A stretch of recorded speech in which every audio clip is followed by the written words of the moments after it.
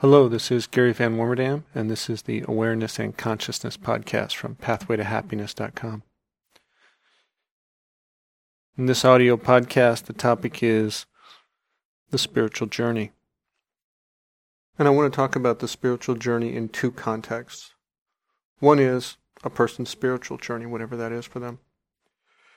And the second is what I teach in terms of spiritual journeys, retreats, and intensives, how that relates to a person's personal process and their spiritual journey. And one of my reasons for doing this is that there have been quite a few questions about these processes and intensives that I teach, and so maybe they'll get answered here. Of course, always a risk that will raise more questions. In the context of the spiritual journey, I could include anything about personal development, emotional change, relationships, self-help. It's because spiritual journey is about life. Spiritual or spirit means life. And it's your life journey. And more specifically, it's about being happy in your life. And all the self-help, psychology, religion, personal development, success programs, being happy is an important element of that. Maybe the most important element of that. We tend to think of that spiritual journey having a lot to do about God, whatever you name him or her to be. We use terms like heaven, like hell, nirvana, samadhi. Whole worlds of language within spiritual traditions to describe the spiritual journey. Part of what makes explaining all of this so challenging is we are describing things that can't be seen. The experiences that are spiritual happen within. They're personal. And they don't translate to anything outside that we have as a common reference. If we were to look at someone's house, we'd all agree that's a house. Although there's millions of different kinds of houses and they're decorated differently, they're built differently, we'd all agree, okay, that's a house. And yet to some people that house is a home, to others it's not a home. And home is a very personal experience. It means different things to different people. And the feeling of being home is a personal experience. These things that are spiritual fall more into that category of personal experiences that we feel, and therefore, just by their nature, are very difficult to describe and very difficult to translate because there's not a common reference, as if there would be with a house or a tree. And this causes all these descriptions in tradition and religion to become very confusing and to become steeped in myth.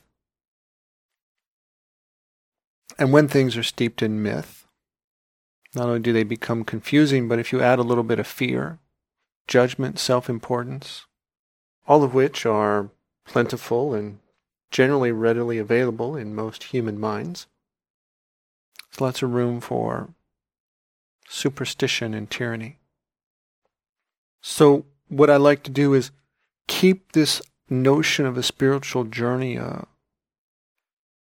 in as simplest terms as possible, explained in as much common sense as possible, so that we might leave out the myths and therefore leave out the superstition and distortion. And given that this is just one brief audio clip, it's unlikely that we'll get the whole terrain clarified here. But I thought I'd at least point to some things about the landscape. I understood the spiritual journey when I started to mean being happy. At least that's what I wanted personally. And I understood it to mean that, okay, if I want to be happy, which means kind to myself, accepting of myself, enjoying my life, kind and generous with other people, understanding, compassionate, then it's about taking my emotional body that has some amount of love and some amount of fear within it, and making sure I had more and more love within myself and less fear. And what made sense about doing that was to go find all the things that I feared and get rid of all those fears. And in doing so, there'd be a lot more room for love. Along with changing one's emotional state, there's some other things that have to change as well, and they include beliefs, internal dialogue, and most importantly, a point of view. What some might call a mindset or a consciousness, but I'll call it a point of view or a point of perception. You see, everything begins from that point of perception. In a point of view of victimhood, from a point of view of being a victim, you're going to interpret things and create thoughts of blame, being powerless. You'll believe in those interpretations from that point of view. They appear to be true. And in your belief of those thoughts, you'll create the feeling of being powerless. And so, very often the emotional states we create begin with a certain point of view that leads to an interpretation and beliefs that result in an emotional state.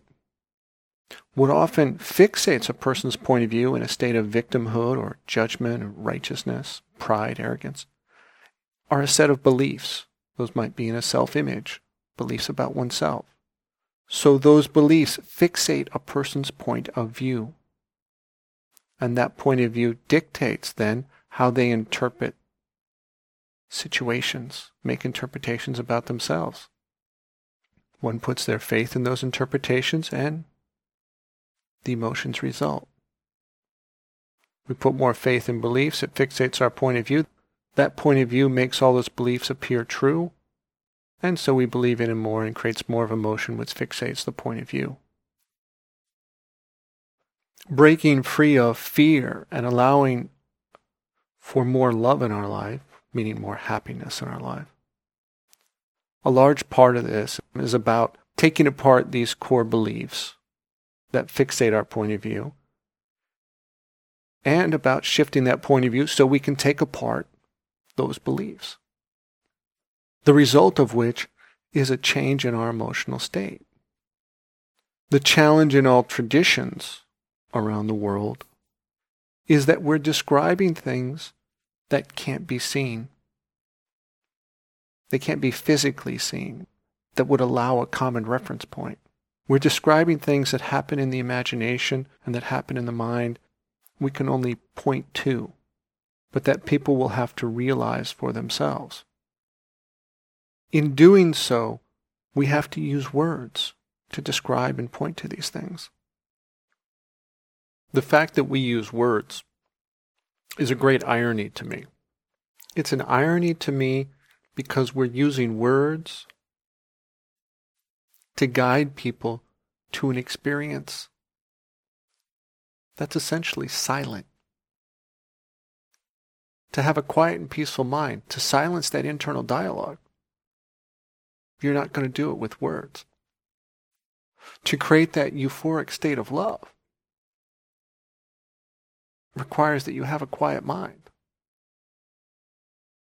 You cannot get there through just the medium of words. By describing it through words, we fixate the mind on knowledge, words, information.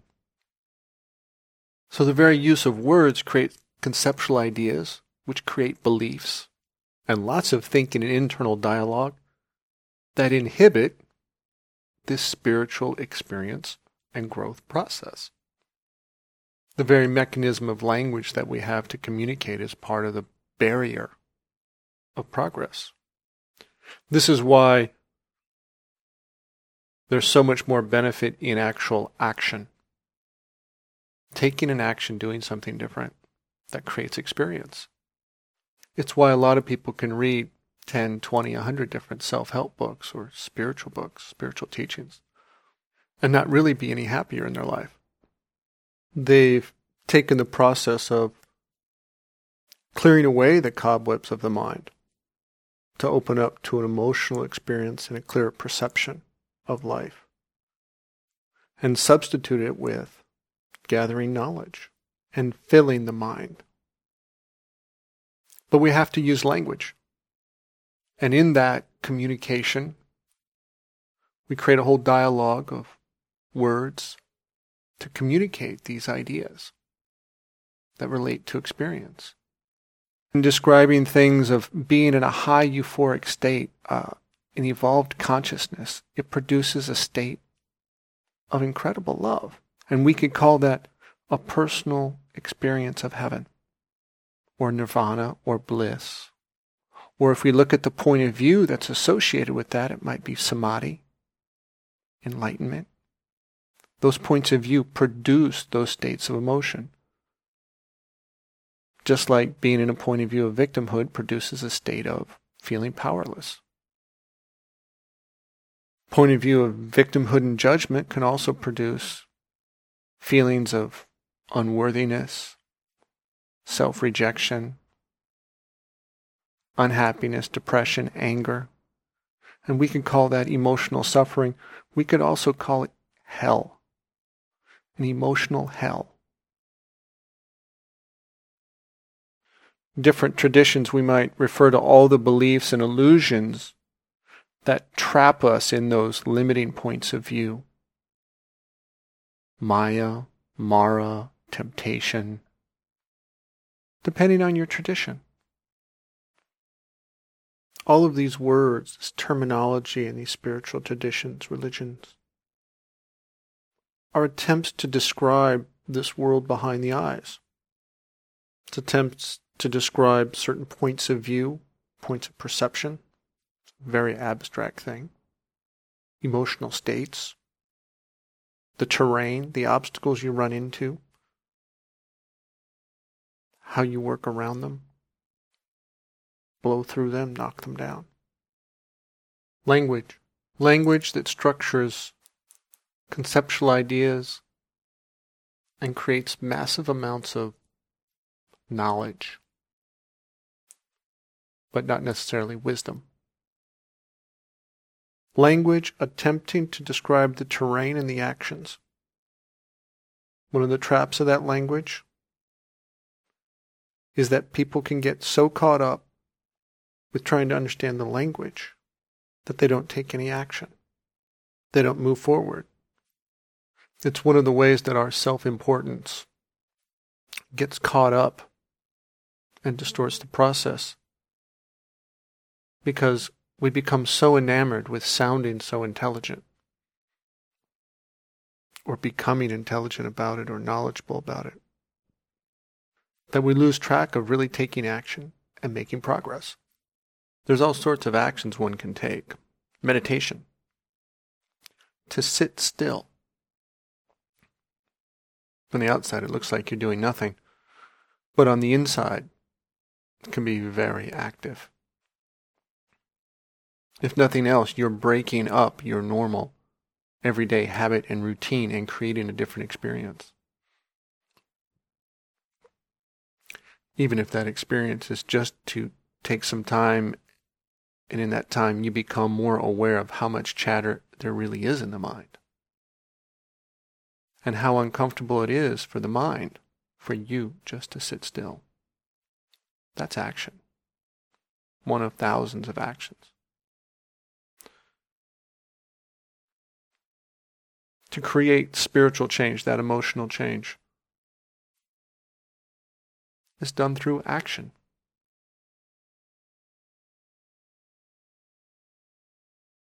Not through the intellect, not through feeding the mind more information.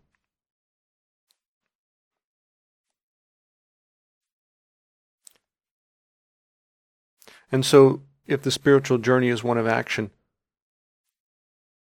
then there's another question. How do we measure progress on this path of action?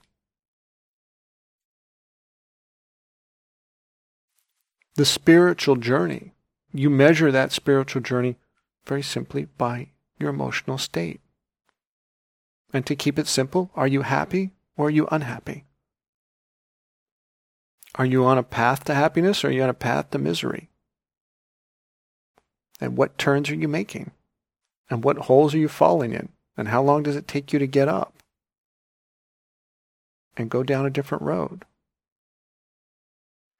In that world, in your mind, how long does it take you to go down a different road of interpretation in your mind? To adopt a different point of view, believe in a different interpretation, and therefore create a different emotional state. One that is kinder, more self-accepting, more loving, more compassionate, where you are happier. The other element to use is how much internal dialogue there is. The quieter your mind, then the fewer illusions, temptations, distortions, contradictory beliefs, the more peaceful you will be. There's no external measurements on this.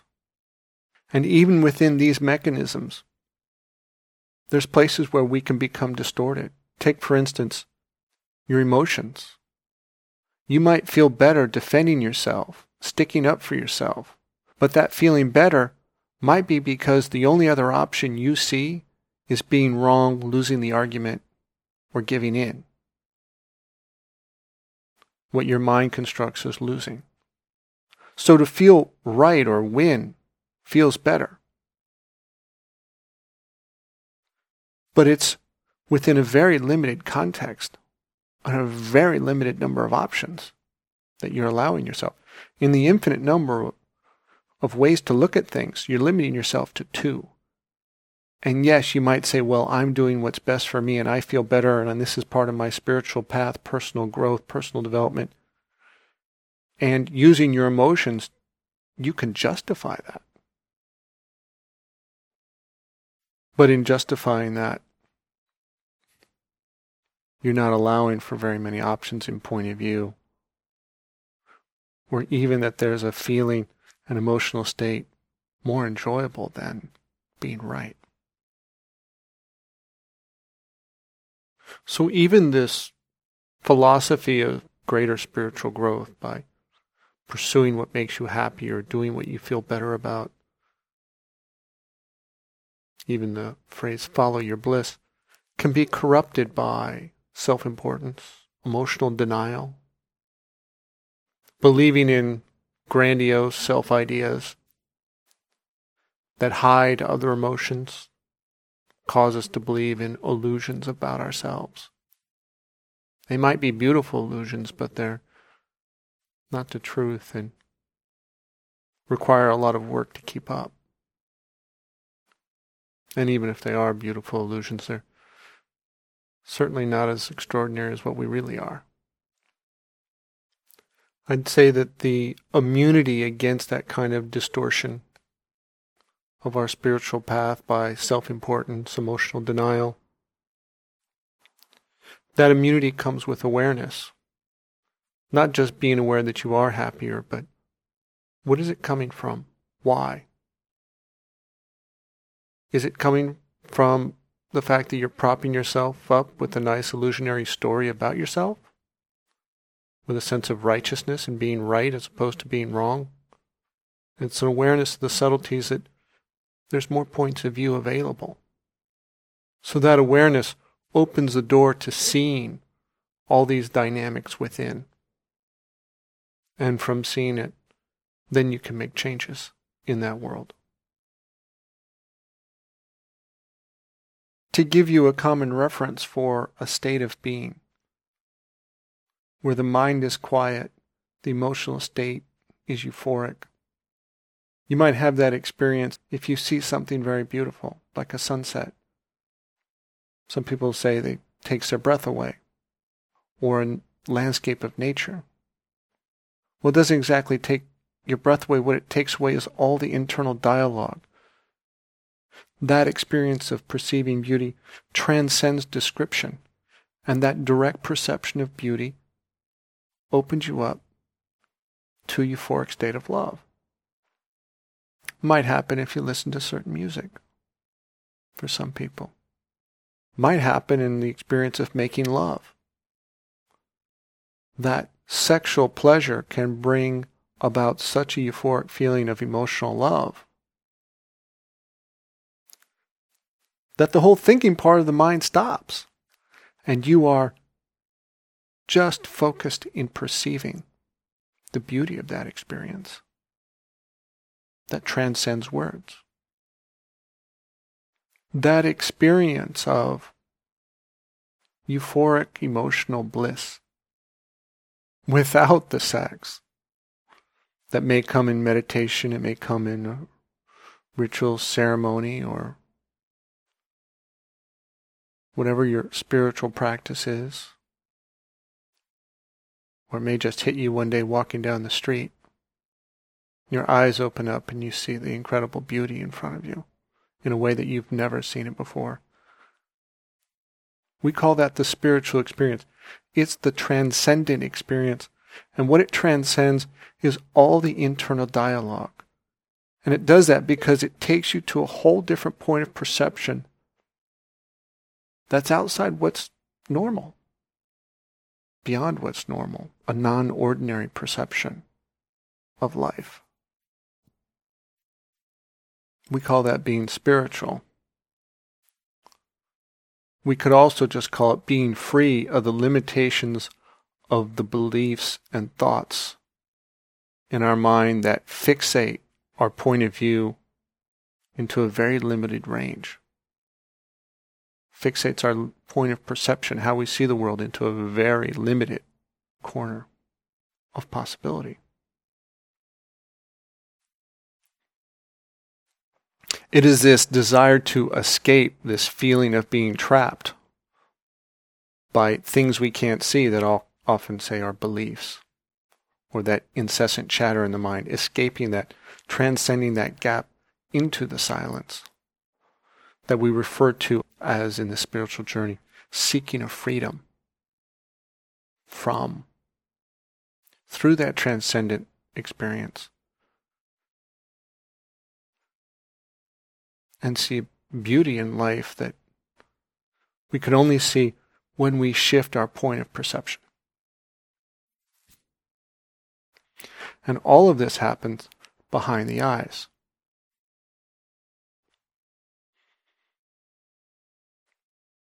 There's a number of ways to create this experience. And I'll share with you some in the larger context of a spiritual journey, but also within the context of what I'm teaching, both in the audio series on my website, in workshops, and in spiritual journeys that I take people on. One method is to challenge that structure of beliefs in the mind that fixates the point of view, dismantle it, and start freeing up the way we perceive things that allow ourselves to have different interpretations and therefore create different emotional states about the same experience. That's the difference between adopting a victim point of view, having a blame story and judgment story about things, versus adopting a forgiveness story from a forgiving and accepting point of view. That creates a peaceful feeling. It's a different story, but it has to be done from a different point of view as well. This step-by-step process of changing all these individual beliefs is what I teach in the self-mastery program on my site. Walks you through how to combine changing your point of view and your beliefs to create different emotions. Because they come together. They come as a package. If you're in a victim point of view, you're going to create certain emotions, no matter what the topic is. You can try and give yourself another story, but you're going to keep producing those similar kind of emotions and feelings of powerlessness or being abused people being against you, as long as you're in that point of view of a victim. So that is a very important element to change, that state of mind, that state of consciousness. And it's very often a number of beliefs that fixates that point of view. So to help you free that point of view, you have to dismantle the beliefs as well. This is all very step-by-step, and it's a fairly logical approach. There are other approaches. For example, ritual and ceremony. This is one that caused me to really have to stretch when I first started, because I come from a very logical, try to make sense of things background. And here I was introduced to these practices of ritual and ceremony, highly skeptical of, and turns out years later I'm teaching them. I'm guiding people through this process. And they had the same kind of questions. What is this about? Ceremony is very much about you consciously focusing your attention and your intent for change, or to create that transcendent experience where you shift your point of view into a state of love that facilitates that emotional state of love and bliss, grace. The creating of that, we call it spiritual experience, but that's too vague. Let's call it an experience of love, unconditional love. And from that point of view, all those stories of judgment and victimhood cease to be believable, and you can take your faith out of them. And in this way, you dissolve your beliefs and your old points of view very quickly in that transcendent experience that happens through ceremony. Another kind of ceremony is a commitment ceremony. We know those because they're like marriage commitment ceremonies. You come together, you consciously focus your attention. You make a commitment for change. You put your attention, your intent, and your faith in new agreements. You create a life brand new. This is ceremony. Conscious choice towards love, towards respect, towards enjoyment, happiness. There's many different kinds of ceremonies. And you can create them in a way that you choose that works for you. This is what's most important about a ceremony.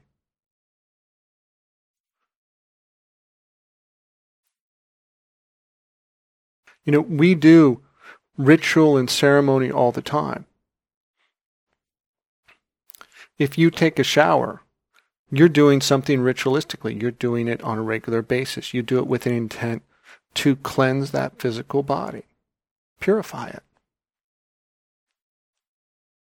In some of the processes I take people through, we do the same thing, except what we're purifying are the states of mind, the false beliefs, the fears. Purifying the mind and the belief system of all those distortions and unpleasant emotions. One of the processes that I take people on in the spiritual journeys I lead, an initiation of death. Now that term initiation of death sounds pretty scary,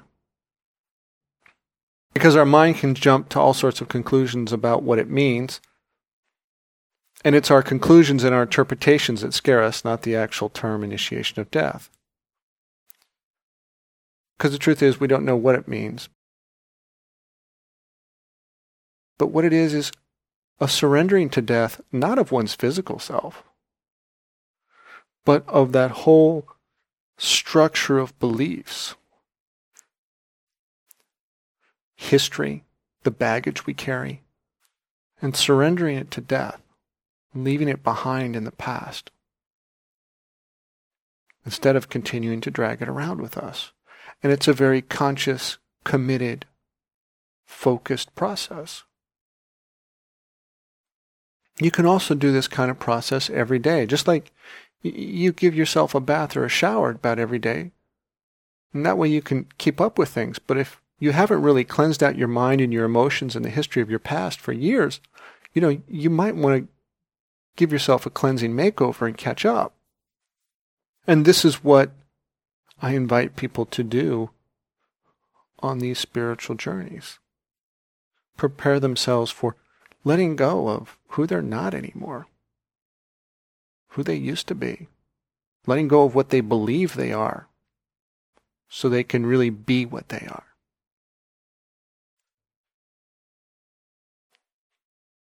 In that process of ceremony, we transcend our normal way of looking at things, not necessarily healthy or natural way. We transcend that normal way of how we feel about ourselves and about our life and the people in it. Ceremony is one of those ways to transcend to that other state of consciousness and that euphoric state of love. Meditation is a way, but that's kind of challenging. I personally don't have the patience for it. I should say I'd have the patience for it now. I didn't when I started. I wanted results a lot faster. So the ceremony thing kind of worked out for me. Another element to use is a process I call dreaming. Meditation is one kind of dreaming, but to me, dreaming is a much broader and encompasses a wider range of processes. You see, one of the things to realize is that our mind is dreaming all the time already. As we're driving down the road to work or home, and we're thinking about our day, and we're thinking about what we're going to do tonight or tomorrow, or we're having a conversation in our head with somebody we're going to go meet, and we spend the whole drive in a conversation, imagining a meeting. We're having a whole imaginary experience while we're driving, and we pull up, and we don't remember getting there, but we remember the whole conversation we had in our head. That whole conversation was a dream, a daydream. A lot of times it takes on a life of its own, and in a way, it dreams us, drags us along for the ride.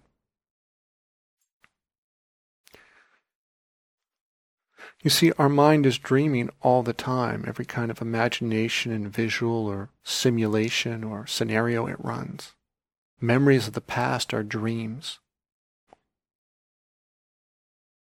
And we often dream them and experience the emotions that come with them.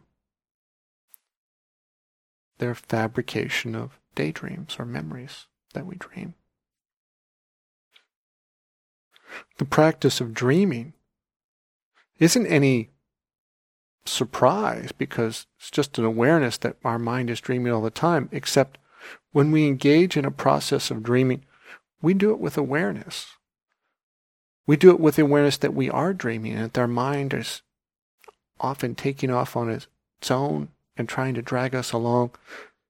And we start to engage in this practice of dreaming that we're doing anyway, except now we do it with awareness.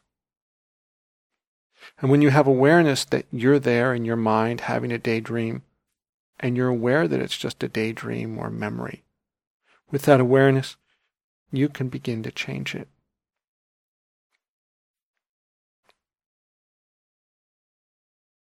And in that way, you change the interpretations your mind is making. You don't readily believe the old stories.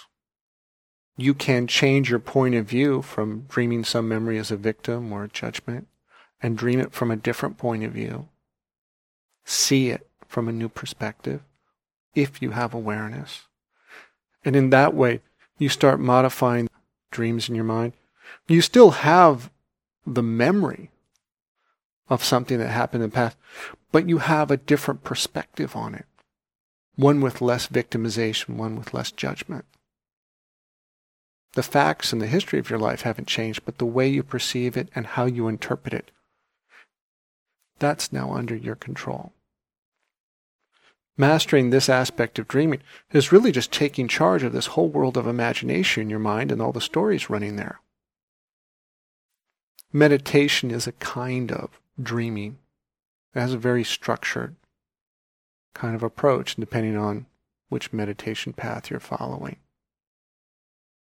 All of them are intended to take control and gain mastery over that world behind the eyes, where the spiritual journey actually takes place, where you experience it.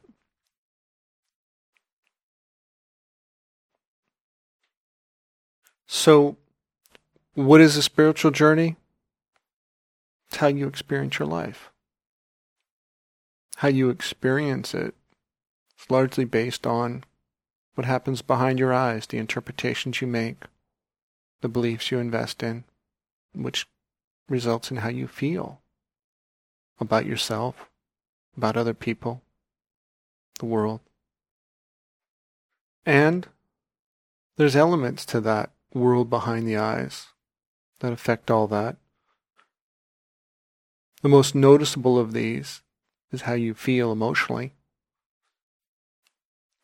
Simply, are you happy? Are you living in a state of love that results in happiness in your relationships with yourself? Or are you unhappy? Which is, are you living in states and beliefs of fear, self-judgment, victimization, that results in emotional suffering? Or we'll say emotional hell. And a lot of that is determined by your point of perception, what viewpoint you adopt, and how you look at things that determines your interpretations that results in beliefs where you put your faith. That point of view, point of perception, so much is the journey, and it's very abstract and difficult to describe. But once you start experiencing those shifts, what it is to change one's points of view and how that changes your whole experience of something, it's hugely dramatic. That particular element is so important and fundamental to the process. It's why there's several sessions in the Self-Mastery Audit Program that are focused very specifically on shifting your point of view. Because without doing that, change in beliefs, and therefore changing your emotional state, is near impossible.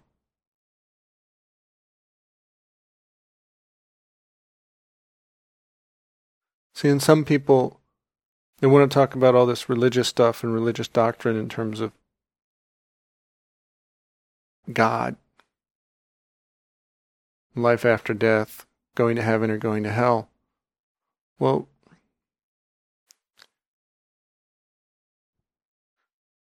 I don't think it's that far out in the future.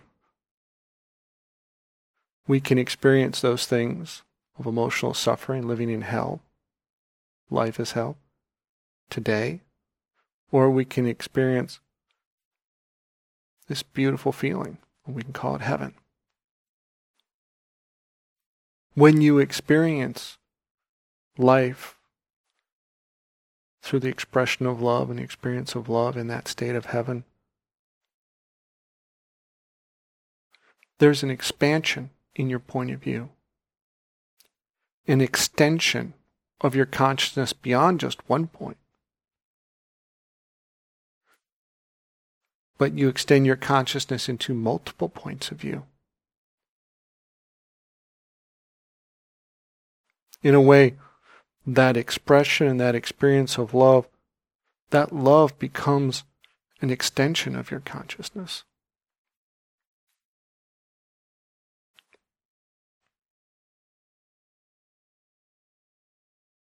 That's one of the most amazing aspects of the journey, is when your point of view extends into multiple points of view, and those multiple points of view are in the field of love.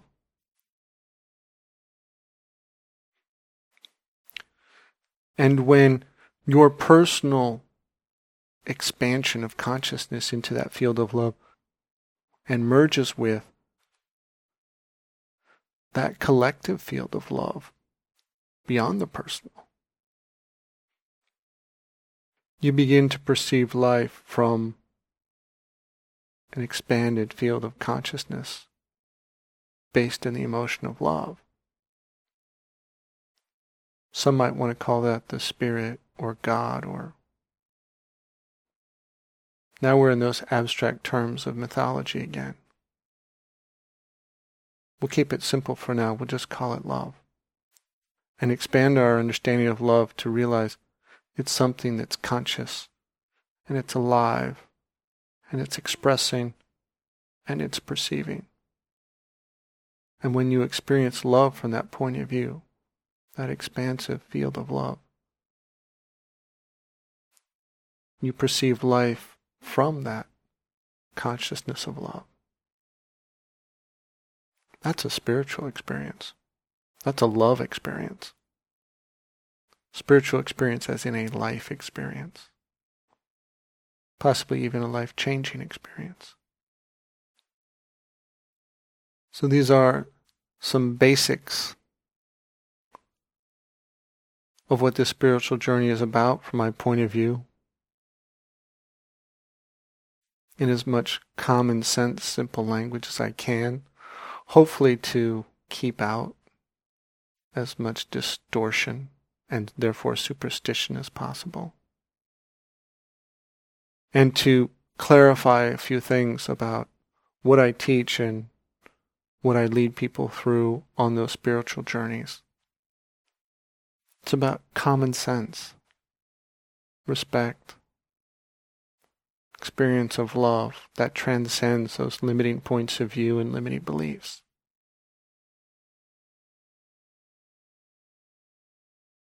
I hope that helps answer some questions that people occasionally have about the spiritual journeys that I lead people on, and help put all this stuff that often gets wrapped up in myth into a little more common sense language.